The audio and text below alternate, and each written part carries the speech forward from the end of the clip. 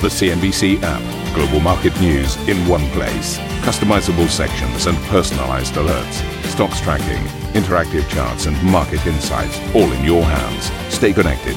Stay informed. Download the CNBC app today. A very warm welcome, everybody. This is Squawk Box. In the headlines this hour, US stocks end higher, but global growth fears linger while Chinese shares outperform in Asia, despite the mainland posting the worst fall in industrial profits since late 2011. ECB Executive Board member Yves Mersch tells CNBC exclusively he is concerned about external risks and that while Europe should remain committed to multilateralism, it cannot fall behind rivals like the US and China. If the whole world is playing rugby, we cannot continue to play football. And that makes it one reason why we have to reflect a little bit where are our bottom lines for certain of our values. British MPs getting ready to vote again, this time on their preferred Brexit option. Amid reports, the Prime Minister, yes, she is just about still Prime Minister, Theresa May, could set a resignation date in one final effort to push through her deal. German Finance Minister Olaf Scholz denies the government is pressuring Deutsche Bank and Commerzbank to merge, saying the banks are in the driving seat, not Berlin.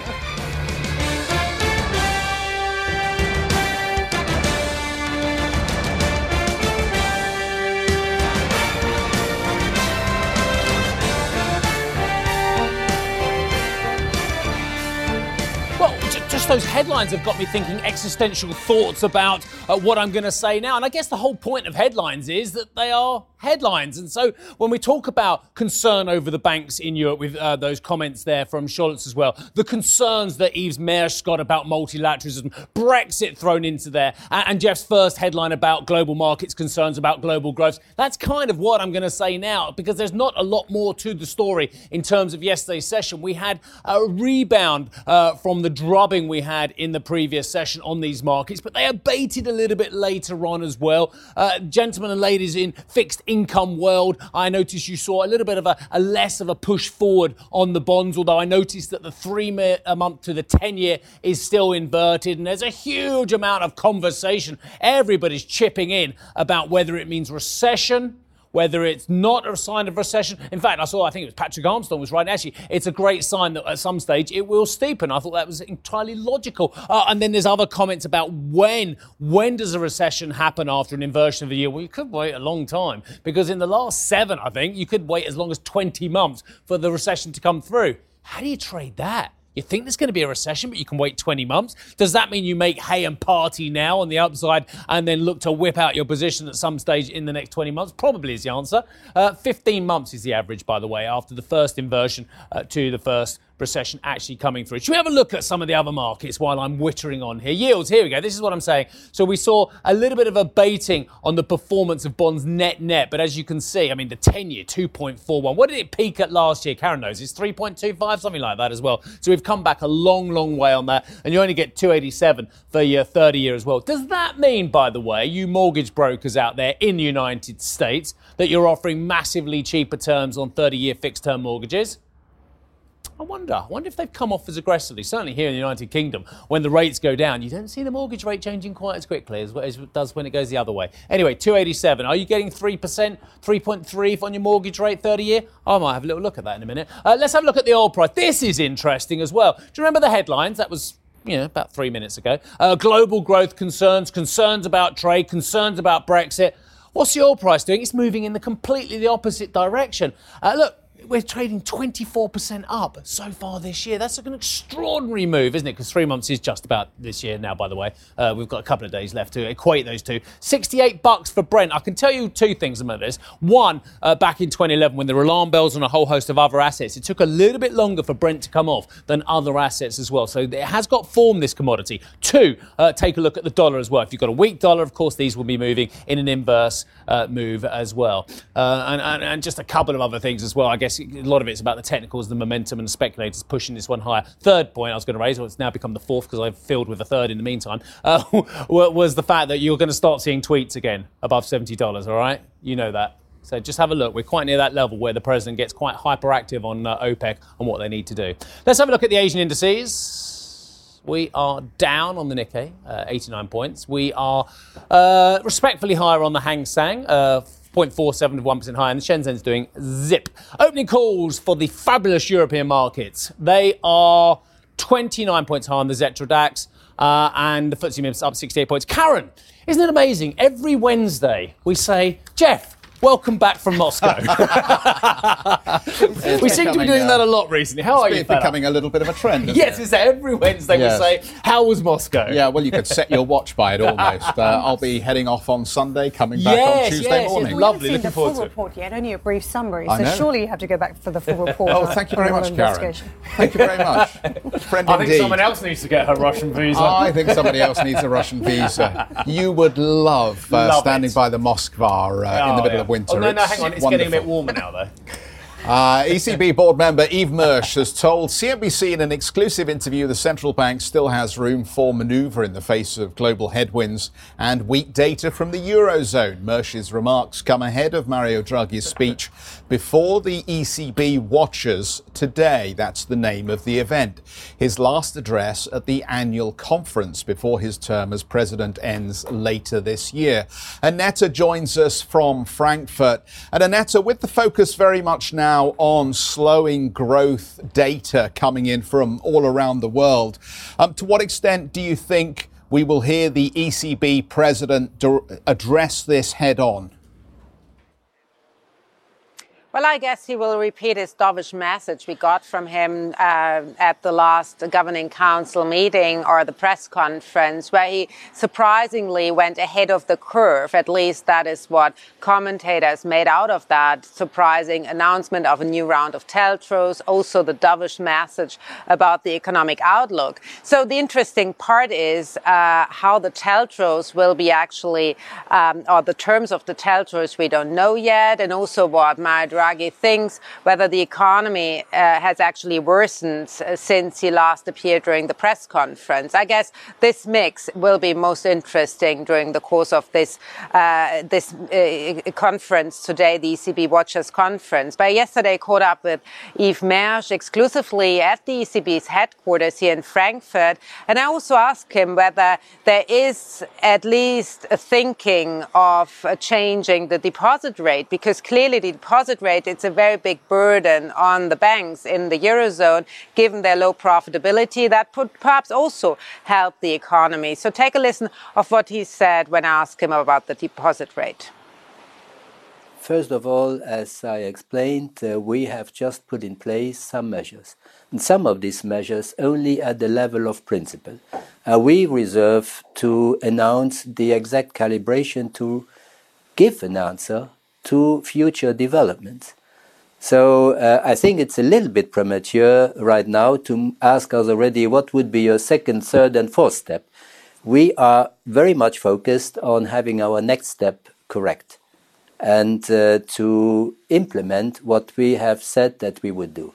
Then I hope that you give us at least credit that so far we have been able to come up with the necessary measures within our mandate. And I insist on that. Within our mandate, we are not with the wall against the wall. We still have room. Of course, you have room left on specific tools. But if you look kind of to the rate guidance, for example, there was also a lot of rumors that the ECB could have be even bolder with the rate guidance, not only saying that the rates stick to the current level, at least to the end of this year, but because the market is already anticipating at least 1 year longer. So who was right here, the market, the ECB, and why are you not in sync? Well, you could also make a case between the analysts in the banks and those who operate in the treasury in the banks, which you also not seem to be exactly on the same page as to their expectations. And if you will read our accounts, which will be published soon, you will also see that we have had what is quite normal in collegial decision-making, a discussion.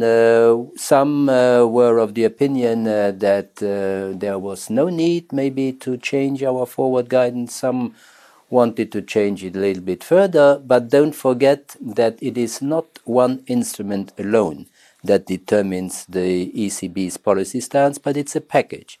And in the end, what has been announced is satisfaction at unanimity with the package that it is addressing the increased risks that we have been seeing evolving, the increased uncertainty, and at least until we have a new assessment, we are convinced that this is the right answer.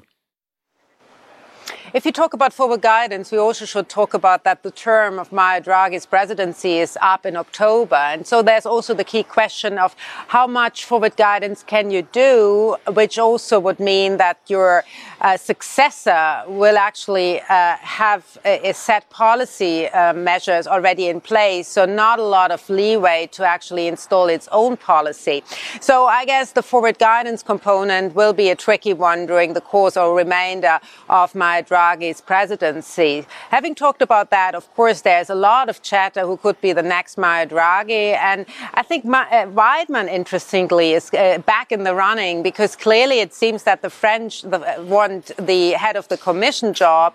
And so that would also mean that the French candidates are out of the running for the ECB presidency. So it will be interesting to see whether the unlikely candidate from the German side will perhaps still be the most likely one in the end. Back to you. So, Annette, just on this horse trading that's now taking place, there was a story put out yesterday suggesting that the French are now looking at the Commission presidency rather than pursuing the ECB president role.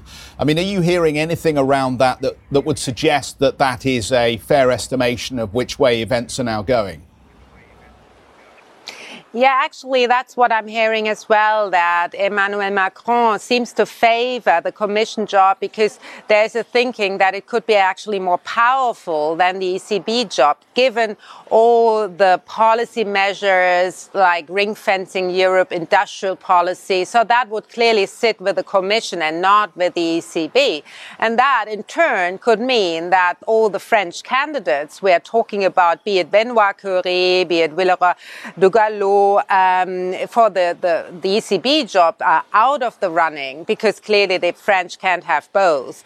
And also the German candidate Weber for the head of the Commission is a very weak candidate. That's clearly the case. So in other words, if the French will get the Commission job, it's clearly that the German side will not say, clearly you can have also the ECB job. So I guess Weidmann will be, again, a very likely candidate to succeed Mario Draghi. Annette, thank you very much. So that's fascinating, isn't it? So if we could end up with a Northern European running the ECB, but he would effectively be neutralised by a French candidate potentially having the Commission job. Very interesting. This is bonkers. I mean, I'm sure the Brexiteers are rubbing their hands with glee about this one. Obviously, we're not in the Eurozone anyway, the British. But it's the best candidate. It doesn't matter if you're from Yugoslavia or whatever it is, the former Yugoslavia, wherever you were from. Surely it's the best candidate. It doesn't matter if you're from Germany or...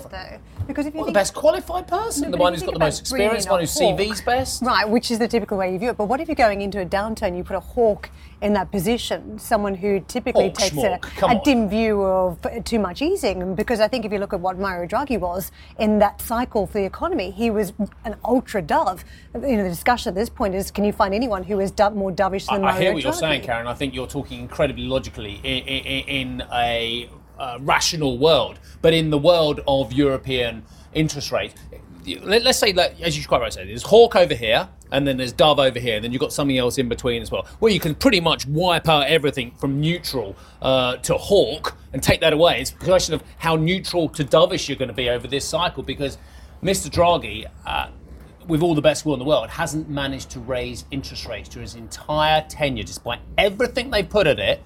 and you can say the same about Mr. Kuroda as well over at the BOJ as well. They failed to reach their targets. Let me just take you on that point around the dove to neutral, because is that going to be enough? Is neutral actually more like a hawk if you're in an ultra easing type of environment where next phase we're going to have to be pushing the rules? We're going to have to be inventive potentially around ECB policy.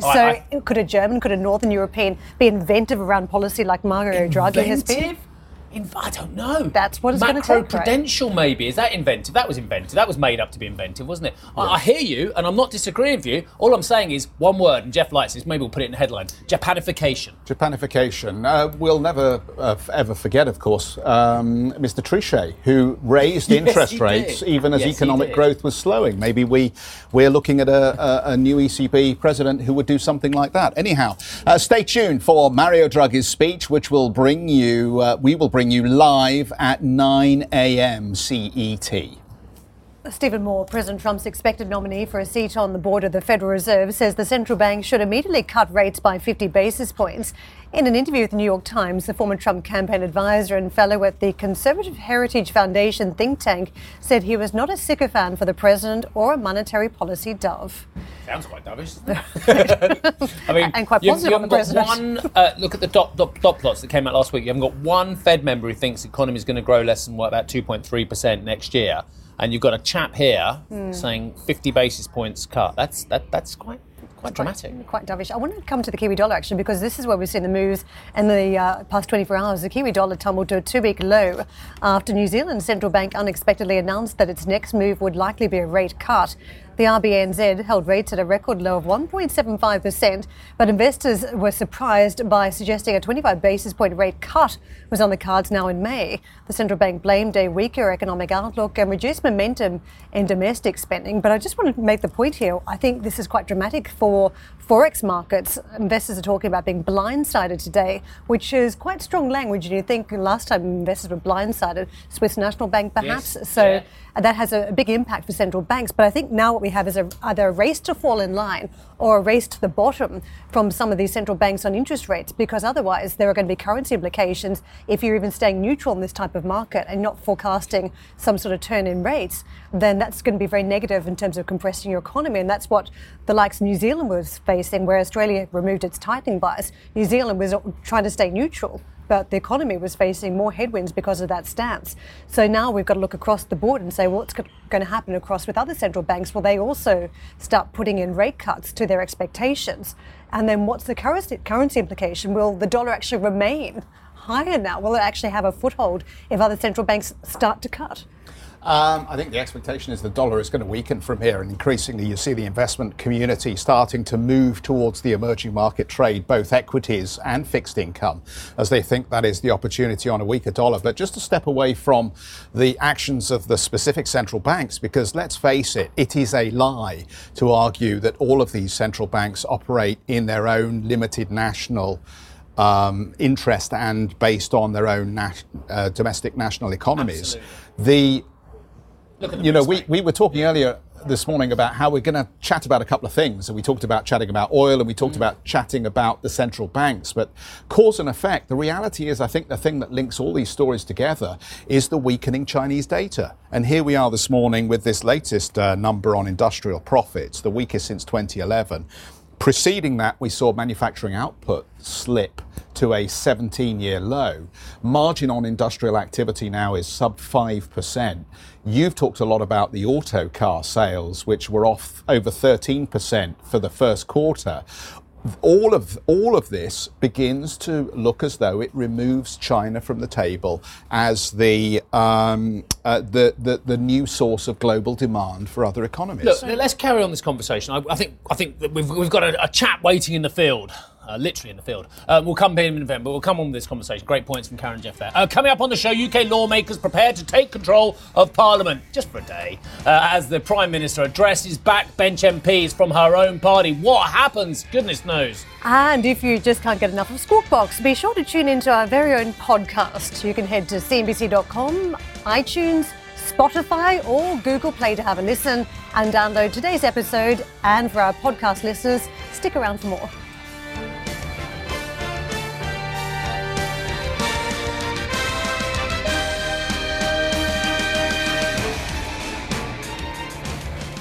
European Parliament has backed a law that could see tech firms held responsible for content posted without copyright permission. The reformed rules exclude memes and GIFs, but will mean platforms have to sign licensing agreements with publishers and artists and filter content before it's uploaded. Google has said the law will, quote, harm Europe's creative and digital industries. The measure will now go to member states for approval. The European Commission will require member states to share information on 5G's cybersecurity risks and introduce measures to combat them, but has stopped short of banning Huawei. The measures are designed to counter concerns about technology companies being used for espionage, and individual countries will have the right to ban companies on national security grounds. Huawei said it welcomed the EU's, quote, objective and proportionate approach. Right, UK Prime Minister Theresa May will meet with Conservative lawmakers this evening ahead of a series of indicative votes on possible Brexit outcomes. The Prime Minister is going to address her backbench MPs, 1800 CET apparently, with reports suggesting May will set a resignation date in a bid to convince MPs to back her deal. Meanwhile, Parliament will hold a series of votes on alternative Brexit proposals in the House of Commons with potential options ranging from no deal to revoking Article 50. But there is nothing, is there, Willem? Nothing that says the government has to take their lead from Parliament. And of course, I understand that some parliamentarians have asked for a second day stealing the agenda from the government, possibly on Monday as well, to hone in those choices. Good morning to you, sir. Yeah, good morning. Those choices currently standing at 16 different options that will be debated on, then voted on this evening, starting from around 2 o'clock local time. We should expect the voting to start at around 7, and we may get a result around 9 p.m. here in London. Those options include many you would expect, including a reversal of Brexit, a so-called revocation of Article 50. That's the treaty that governs the exit of a member state from the European Union. Then also ideas pushed for a long time by Labour, including permanent membership of a customs union, alignment on workers' and environmental rights, as well as some other options that the government and the European Commission have over the previous few months said are just not workable at all. This is an unusual process. There is no clarity yet about how they will narrow those options from today down to a potential second day on Monday. But what is clear is that Theresa May still believes her own deal is a possibility. Right now, if you remember last time that came to a vote here in the House of Commons, she lost by 149. That means she needs 75 people to swing around to supporting her deal. As of right now, it looks like that number could be getting down to around 50. She may have managed to bring quite a couple of dozen over in order to support her deal. And over the last 24 hours, we've had some quite high-profile members of her party who've been staunch critics of the deal, saying that now, as they look at the reality facing them, they're facing a choice between her deal and no Brexit. They are now inclined to vote for it. So there's a lot of fluidity still here in Westminster, but this voting process this afternoon, very unusual. The Speaker will be selecting the ideas, essentially these options being put forward by members of the House of Commons overnight, and we'll then see those debates start in a few hours' time. Willem, in terms of who will be the Prime Minister of the United Kingdom if we get through this phase as well, do you think, I mean, obviously general election, people are talking about, and the self-harm that the Conservatives can do if they do get to a general election and call one too early. Of course, a whole set of hoops have to be jumped through before that as well. Is Mrs May in the final act of her 5-act play now? Certainly she's faced a really absurd amount of pressure over the last 2 years, all focused on Brexit. Let's not forget, she chose to take on this task and this job. She must have been aware of what that would entail. But in the last few days, more and more lawmakers have said publicly and privately that they think there is a possibility she would be prepared to go if it meant her deal gets over the line. The challenge with that is, if she makes that kind of offer, she might make that this afternoon when she meets with backbenchers, there's no guarantee it will get her deal through. And if her deal doesn't go through and she has set a date or a potential date for her departure, that leaves her with even less leverage in an already difficult situation. All right. Brilliant, thank you for that. And I know how complicated it is because I'm trying to keep in touch with myself and it's driving me bonkers trying to keep in touch with it. But the options still look the most complicated chart. And Willem doing his absolute best there to make it clear for us. And there still remains the issue. Are the Commission, or is the Commission willing to negotiate with anybody other than the Prime Minister of the country? Well, at this can point? I just say someone from the Parliament, EP, rather than the Commission, Guy Verhofstadt, apparently on Twitter, he's, I'm going to use a British word here, cock-a-hoop, that parliamentarians have seized the mantle from a government that seems at war with itself. So he's quite happy at the moment. If Guy Verhofstadt's happy, well, let's see where it goes from there. Thank you for listening to Squawk Box Europe Express. For more market-moving news, you can head to cnbc.com. Or join us again on the show with Jeff Cutmore, Steve Sedgwick and Karen Cho, weekdays on CNBC.